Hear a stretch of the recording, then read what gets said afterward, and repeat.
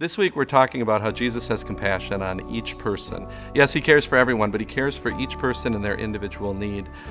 Today I want to talk about how Jesus has compassion on the controlled. Now, what do I mean by that? Yes, the account for today is Jesus casting out a demon from a demon-possessed man, but I'm not necessarily just talking about physical demon possession. Have you ever heard anyone talk about being struggling with their demons? Well, it's true. I mean, evil is behind every sin, and it's controlling, like a demon sinking his talons into your soul. And Jesus hates evil. You could see that back when evil and sin first entered the world back in the garden.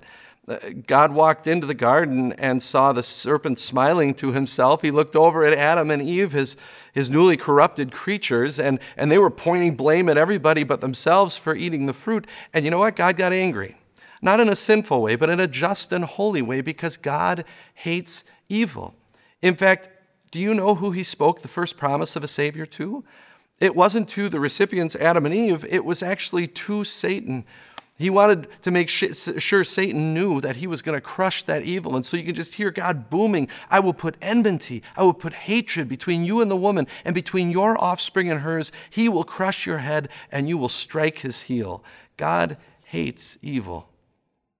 And so you fast forward to the account in the New Testament before us today, and it's an account that makes the hair on your arm stand on end. There was this demon-possessed man, and he lived out in the caves. He screamed out all night, every night, and he cut himself with stones. And one day he introduced himself to Jesus, and it's the creepiest name in the world. He said, "My name is Legion, for we are many."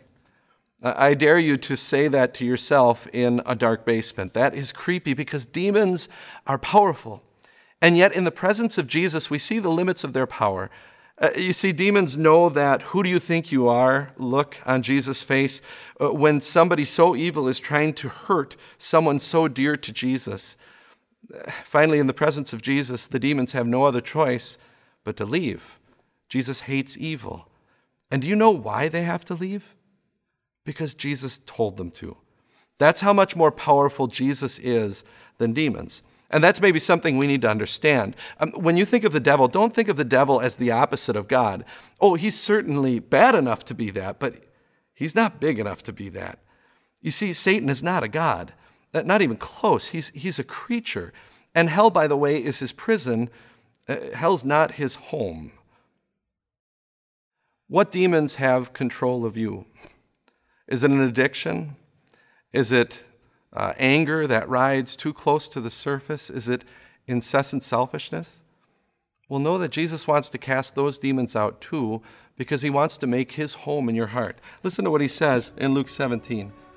He says, "The kingdom of God does not come with your careful observation, nor will people say, 'Here it is,' or 'There it is,' because the kingdom of God is within you."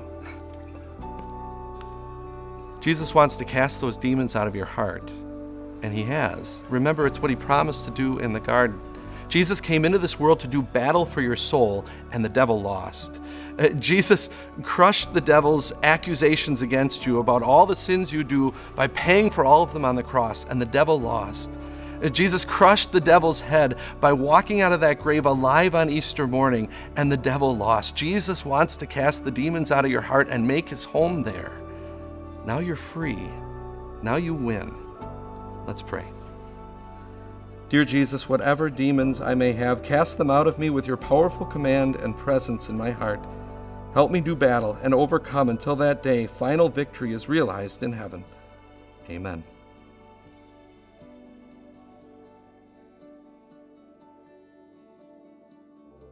Hey, Pastor Mike here. Would you take just a second of your time to rate and review this podcast? That might seem like a very small step, but we at Time of Grace believe that really big things often start really, really small. So we'd be so appreciative for your small effort that will help us do big things for the kingdom of God.